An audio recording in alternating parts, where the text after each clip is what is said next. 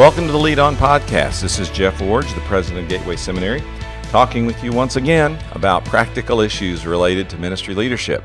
Now today on the podcast, I want to go a different direction than I normally do, and that is I want to talk with you about a new book that's just come out that has been fascinating to me for some time, and I think will be a good resource not only for you as a ministry leader, but also to help you to make some ministry or some strategic ministry decisions as you think about how to do certain aspects of church life. A few months ago, I was asked by my friend Steve Parr if I would write an endorsement, which turned out to be a kind of a lead endorsement for his new book, Why They Stay. Now, the cover of the book is creative. It has the words, Why They Stray, S-T-R-A-Y, with a red X on the R indicating why they stay.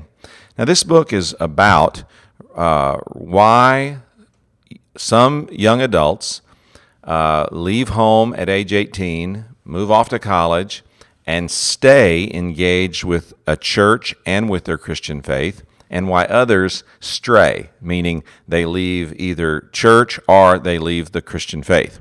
So it's a book that has made a pretty serious effort at trying to sort out what are some of the contributing factors to why people stay as opposed to why people stray. Now, I'm past this age in terms of my parenting responsibilities because I now have 3 adult children. But I look at my 3 adult children and I see that all 3 of them chose to stay. All 3 of my adult children are actively serving Christians. 2 of them are really significantly engaged in church leadership. One of my sons, as most of you know, works internationally, so his church connection is not as deep as it would be if he lived in one place in the U.S. But even when he was home recently visiting us, he said, "Hey, where are we going to church? And I want to be sure I get to go while I'm here," that kind of thing. So all 3 of my adult children have decided to stay. And I look back on this research and this book to see some things that we did right and, quite frankly, some things that we did wrong. So I don't want to make out like this book is an ironclad prescription for if you check these boxes or do these things, nothing bad will happen to you or to your children. It doesn't work that way. You know that. But the book does a pretty serious research project, interviewed about 1,400 young adults in these categories of staying and straying, and worked them through a pretty significant interview process to try to ferret out, if you will, or try to discern what were some of the contributing factors or some of the patterns that produced a young adult who stayed versus a young adult who strayed. Now, I won't go in on the podcast to the research methodology and all of that, but it was well done, and you'll find that section of the book fascinating and helpful to understand where they got the information. But what I want to do on the podcast today is really just focus on a few highlights from the book and get you enthused about it, I hope, from that perspective. And let me just say again, the title of the book is Why They Stay. The author is Steve Parr, along with Tom Kreitz, who worked with him. They also have a website that is available that will help you to gain additional information. It's called whytheystay.com, and you can go there and check out the book, online resources, additional things like that. Steve is actually on the staff of the Georgia Baptist Mission Board, formerly known as the Georgia Baptist Convention, and in that context, I've spoken with him and for him at various events. He's a really good leader and a really good brother, and I hope that you will pay attention to some of his materials. So let's talk about why they stay and some of the anchors, as Steve describes them, that help people to stay connected to church as they move into their young adult, and to Christianity as they move into their young adult years. The first 3 anchors that he talks about, he puts under the label of anchors at home. Now, these may not necessarily surprise you, but I think they will interest you as they show a direct correlation to why young adults stay. The first one is people who stayed typically observed a healthy marriage in their family. Strong marriages equate with a likelihood of a young adult staying connected to church and to Christianity as they go forward.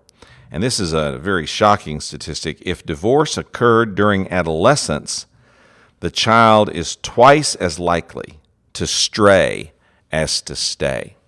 Now, this is a sobering statistical find. We all know that healthy marriages contribute to healthy children.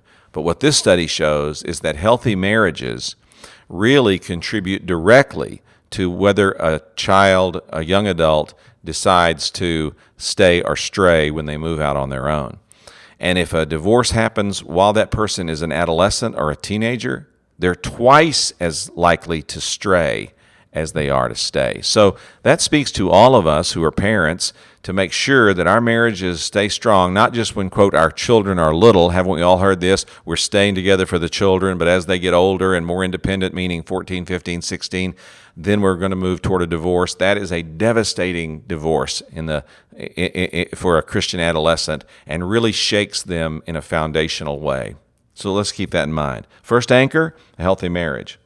Now, second anchor relates to that, and that is that children or young adults who stayed had a close emotional connection to both their moms and their dads with a statistically significant but not determinative number greater toward the mom than the dad. In other words, it says that the study showed that those that stayed reported about 65% of those who stayed reported they were close to their mom, and about 50% reported they were close to their dad, meaning that half or more said this was a primary factor in the reason they stayed, or not a primary factor, it's a primary correlative issue, that those who stayed or strayed had close relationships to dad and to mom, and maybe even a little more of them had that close relationship to mom. What this means is that both parents have to be engaged with children all the way through. Fathers have to engage with both boys and girls. Moms have to engage with both boys and girls. Now, I know in our family, we saw how challenging this was.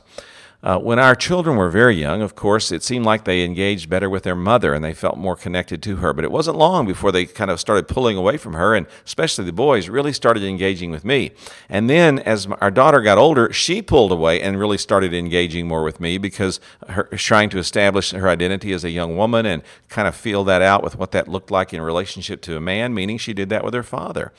And then there was a time when that sort of swung back the other way, and my daughter and her mother developed this super close relationship that, man, I sometimes marvel at, that I just don't have. And I have a good relationship with my daughter, but it's just not as much as my wife does. But my wife might say the same thing about our sons. All I'm trying to communicate is this. The book says, and the study says, that close emotional connections with both mother and father are essential. Maybe a little more with the mother, but both are essential. And both young adult men and women reported that they both needed to be connected to both mom and dad. So that means there's no period of life where we can say, well, my parenting role is over, or that just needs to be turned over to my wife or turned over to my husband. We both have to stay engaged all the way through. And then here's another one, and this one is very important to me because I've seen this one violated or a mistake made here so much of the time, and it really has always concerned me. And that is, this third anchor is that children or young adults who stay say that their parents provided balanced discipline and a balanced disciplinary environment in which they were reared. Now, what that means is that parents avoided being too loose or too strict. Now, when I was in the parenting mode, especially with younger children, it was the mid-'80s and up into the 1990s. And that was an era in Christian movement in the United States when there was a tremendous emphasis put on the family and on reclaiming the family and redefining the family and on building strong families. And that was good. But there was always one part of it that concerned me, and that was I saw some Christian parents, in fact, more than I'd like to admit, that were being far too strict or far too narrow about how they disciplined children and what they expected of their Christian children. Someone helped us with this along the way. They helped us understand that children are going to grow and develop and mature, and that they need some room to maneuver, as my mentor put it, as they move toward self-determination of behavior and hopefully mature choices as middle and older teenagers. But some parents that we worked with just really couldn't see that. They were super controlling and super disciplinarians and really said there was a Christian way and that their children had to do that and they couldn't deviate from it. And it created a lot of frustration and resentment in the lives of those children. And that's what this study shows. This study doesn't show that permissiveness is the answer. It shows that balance is the answer, and that if you're overly strict, too demanding, have unrealistic expectations, it only creates frustration, anxiety, and ultimately more rebellion from your children. Now, growing up, or not growing up, but when our children were growing up and we were parenting this way, we occasionally faced some criticism from other parents who said we were too permissive or not strict enough with our own children. And they often would criticize us as well by saying, well, these things, your children are ministers' children, they're pastors' kids, they should behave a certain way. And man, we reacted so negatively to that and really held the line on that. We worked really hard. I won't say we never did it, but we worked really hard at never telling our children, you have to do this because you're a pastor's child. We did say on occasion, we have to do this because we're a Christian family. Now, that's a different thing.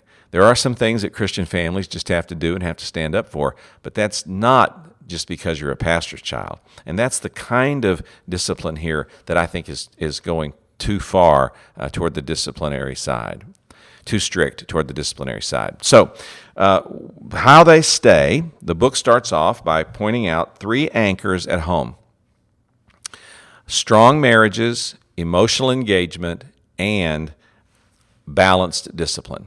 Those are contributing factors to why young adults stay. Now, I think the correlation is what's important here. Everybody understands these 3 things are important in the moment, but what we may not have understood is that 10 years after some of these phases of life have gone by, when a young adult is 19, 20, 21, 22 years old, they're making the choices based on the influence, environment, and shaping that has taken place from their family background and from the strong marriage they observed, the emotional engagement they experienced, and from the balanced discipline that was a part of their upbringing. Now, let's talk about some anchors at church. The study goes on to talk about a number of these. I'm just going to highlight 3 today on the podcast. The first one that really stood out to me when I first read the research was this. A reason that young adults stay is because both their mom and their dad were engaged in serving through their church. Now, what the study showed was this. Mom and dad going to church did not make a difference in whether a person that became a young adult stayed or strayed. Being involved in church attending church was not sufficient and didn't make really that much difference. But mom and dad both engaged appropriately in serving in church. In other words, having a leadership responsibility, teaching a class, serving on a committee, singing in the choir, being on the worship team, serving as an usher, a greeter, a trustee, something like that. When young adults grew up watching their parents do more than just talk about how important church was or even go to church, but then that third step, actually engaging by serving in and through their church, that seemed to have a very significant impact on whether or not they stayed engaged with church and Christianity as young adults. Here's another part of the study that really surprised me about the church aspect, and that is young adults who stayed were 90% more likely to stay if they felt they had a strong relationship to their pastor during their teenage years. Now, that's a significant statement because, quite frankly, I've often thought it was more significant that they had a close connection to their youth pastor. But the study showed that what really made the difference was an emotional connection, a spiritual connection, a relational connection with the lead pastor or with the pastor. Now, that doesn't mean that that the pastor was their best friend, or the pastor went to every activity, or the pastor was the person who led their discipleship group. But it does mean they felt in some way meaningfully engaged emotionally, spiritually, relationally with their pastor.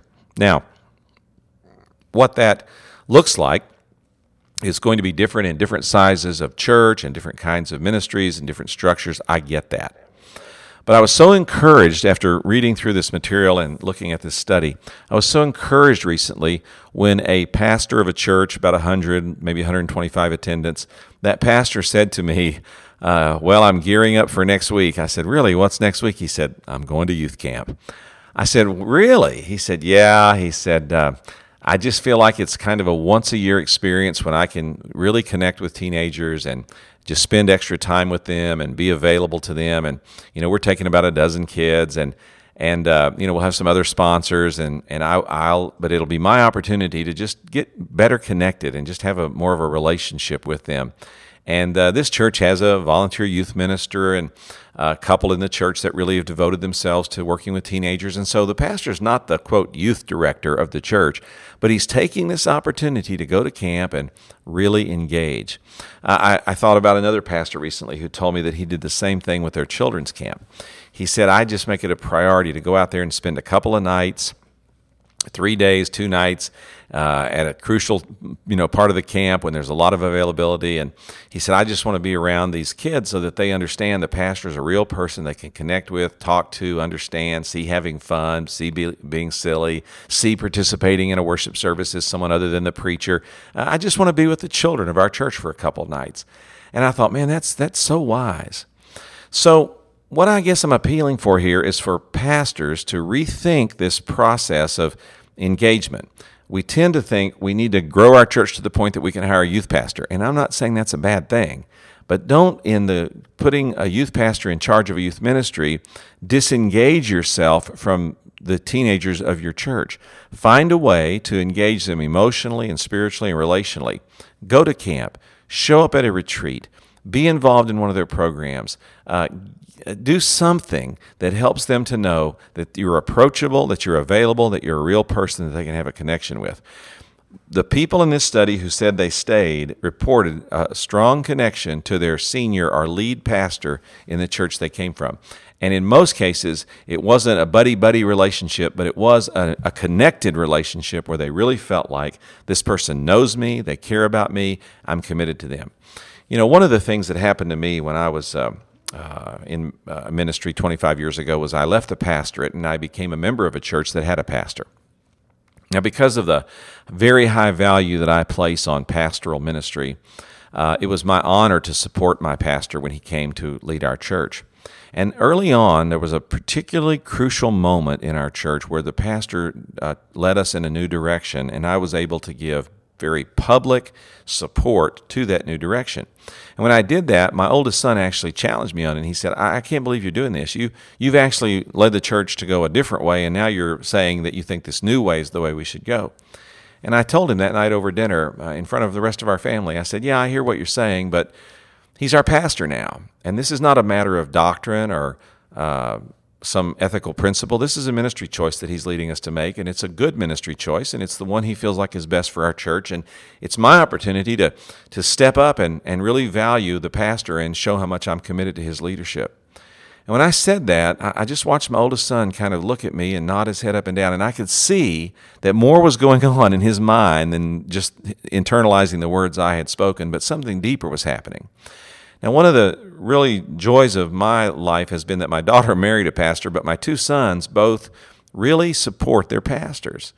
And I think it's because they saw me modeling that, and they felt like a pastor was an important person, a person we should follow and get to know and respect. And then when they saw me doing that, it made them want to have that same kind of relationship and that same kind of connection. So the study doesn't say that every pastor should go to youth camp, but it does say that there's a real correlation between whether people stay as young adults, engage with church and Christianity, to the kind of relational connection they had to their pastor in their previous setting. Well, one last part of this anchoring at church that I found significant, which also really surprised me, and that is that young adults who stayed were more likely to stay if they grew up going to church with their parents, not going to a separate children's or youth worship service. Now, I know this is going to be really controversial for some of you, and I respect that. The study doesn't say that these kinds of services are evil or bad or totally detrimental. It doesn't say that at all. It just says that there was a correlation between those who stayed to going to church with their parents as children and teenagers, as opposed to being exclusively separated from them or in their own worship experiences, separated by age or by group or by interest.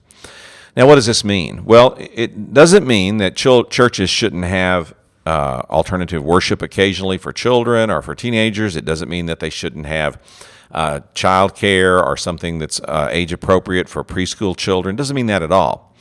But it does say something important about what children gain by participating in a worship service, seeing their parents participate, seeing other adults participate, watching God at work in a worship service among all different kinds of people, seeing response, particularly public response to the gospel through baptism, Lord's Supper, and these other kinds of experiences.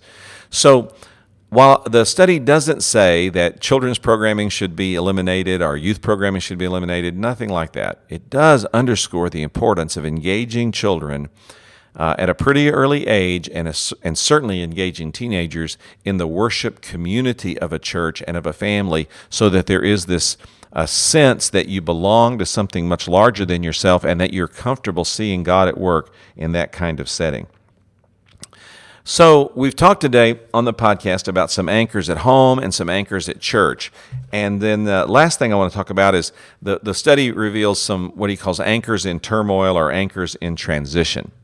And here's some correlations again that were discovered. The people who stayed, young adults who stayed, were more likely to report that their church had an intentional strategy to help them with transition. They particularly point to going into middle school, going into high school, and going into college. That the church did more than have a promotion Sunday or more than have a graduation Sunday or more than just acknowledge that they were moving up, but the church actually had an intentional strategy to help them transition spiritually from one segment of life to the next or from one group in the church to the next. I've seen this done wonderfully in some churches. I know one particular church that had a very good strategy for doing this. What they did was on a Sunday night service, they had something called the 6th grade ceremony. And at the end of that, in that worship service, they focused on all their 6th graders, how they had come up through the ministry of the church, how they had finished their grade school years, and how they were moving into middle school. And it was time to transition them into the youth ministry of the church. And so they had this worship service where they had the parents and they had everybody, celebrating, and they had a little party for them after, and it was over. They said, now all the 6th graders are going on for the 6th grade retreat. And so they took all the 6th graders out of the service and right out to school buses, loaded them up, and took them to another location. And when they arrived at the other location, all the rest of the youth group of the church, which probably mean about 50 more kids, all the rest of the youth group of the church was lined up on the sidewalk with banners that said, "Welcome to the youth ministry. We're glad to have you. Can't wait to see how God will use you," with balloons and streamers and confetti, little confetti cannons and all those little kind of things. And as these 6th graders are coming off the bus, they're walking down this sidewalk, which is kind of a gauntlet, if you will, of all these teenagers lined up, and they're celebrating with air horns and throwing up confetti and waving their banners and their balloons. And they're saying, "Welcome, we love you, we can't wait to get to know you, we want to see you in our group." And as they walked through that, they came into this gym, then all the rest of the youth group came in behind them, and they had a very intentional plan of dividing the group up into small groups, letting the 6th graders start getting acquainted, and basically saying from day one, this is not a place for hazing, this is not a place for cliques, this is not a place for you to feel like you're on the edge. This is a place where we're going to embrace you, bring you into our group, make you a part of what we're doing. And from the very beginning, we want you to know you're important here. Now, this church had been doing this for several years by the time I learned about it, and it was awesome to see kids in the youth group that were now juniors and seniors who'd been a part of that first 6th grade ceremony who were still carrying on the tradition. Now, this is just one thing that one church did, but it's what I'm trying to illustrate, and that is that churches that young adults who said they stayed, the churches paid particular attention to the transition points. How do we help children transition into middle school? How do we help them transition into high school? How do we help them transition into college. And it was something that the church had as a strategy to try to help them through those times, not just a congratulatory experience, but a strategic experience for helping them with transition. And then another one of these anchors that was through transition is that they really focused on helping students learn how to select a church and how to make the transition when they went away from their family for the first time to their own church. Now, I just want to close the podcast with this personal story because we backed into this as a family. We did not do this intentionally, but it worked out. When my oldest son was a junior in high school, the summer after his junior year, he came home one day and said, I want to change churches. And I said, excuse me? He said, I want to start going to a different church. And I said to myself, wow, I planted the church we're members of right now. Okay. But then another little voice whispered in my ear, and then I said out loud to my son, well, what's her name? And he laughed and said, wow, Dad, how did you know that? I said, I don't know, but what's her name? And he told me there was a girl that he had met at school that was a Christian who went to a different church, and he wanted to start going to church with her. Well, the other church he wanted to go to was a fantastic church. It was a well-known Bible church in our area with a very fine pastor. There was no question it would be a good experience for him. And so I said, listen, I don't see any problem with it. Now, I did remind him. I said, now remember, son, on Sunday, our family goes to church. He goes, I know, Dad. I said, so this is not go to church. This is go to church, but just a different church. He said, totally. He said, I'm not trying to get out of church. I like church. He said, I just don't want to go to ours anymore. I want to go to this other church. So his mother had a little more of a meltdown about it, but we talked it through, and our oldest son went off to this other church for about 6 weeks. Well, about 6 weeks later, one Sunday morning, we're getting ready to go to church, and I noticed my watch, and I said, hey, you got a little farther drive than we do. You need to get on the road, man. And he goes, I'm going to our church this Sunday. I said, really? He goes, yeah. He goes, I like the other church, but honestly, I think I like ours better. And I'm going to start coming back to our church.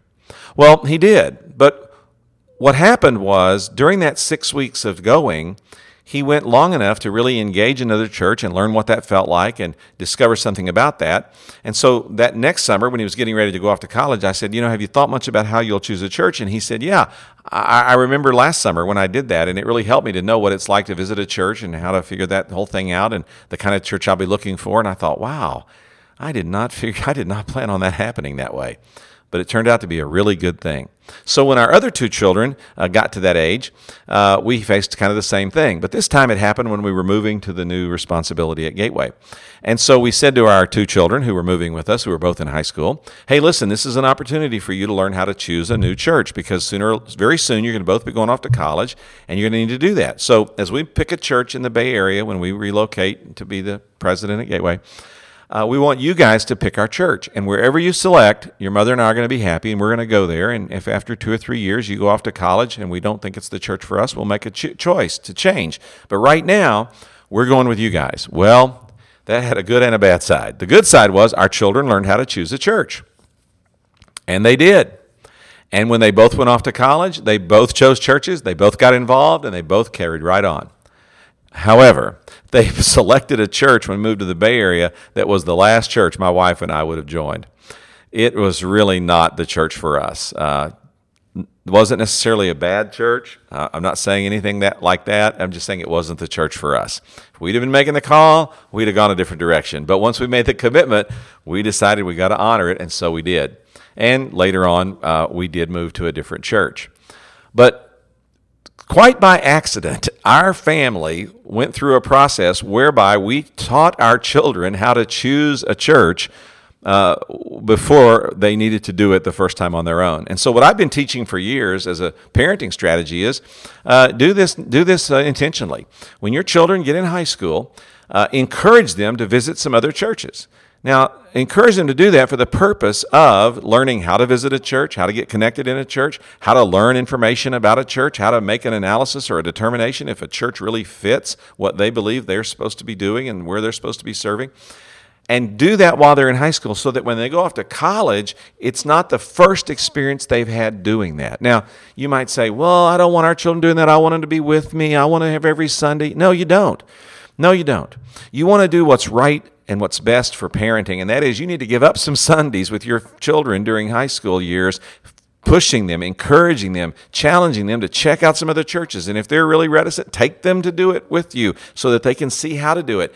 Not to ignore your own church or own responsibilities, but to help make a good launch and a good transition when they go forward. That's what the study showed.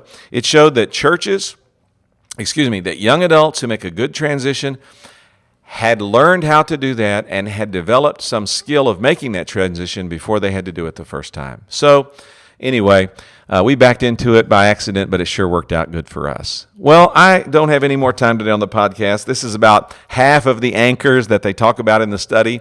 I just highlighted them here on the podcast. Again, the book is Why They Stay. The website is whytheystay.com. The author is Steve Parr, P-A-R-R. He's a good friend. I wrote an endorsement for this book. I'm not getting a nickel for trying to sell any of them today, so don't get the wrong idea. I just found it to be a really helpful resource, a good study, a lot of empirical data, a lot of statistical data, and a good resource that will help you not only be a better parent, but to train parents to do a better job and also to do some decision-making and structuring of your church ministry. If something I've said on the podcast has piqued your interest, get the book, go to the website, find out more about it, and then use it as you lead on.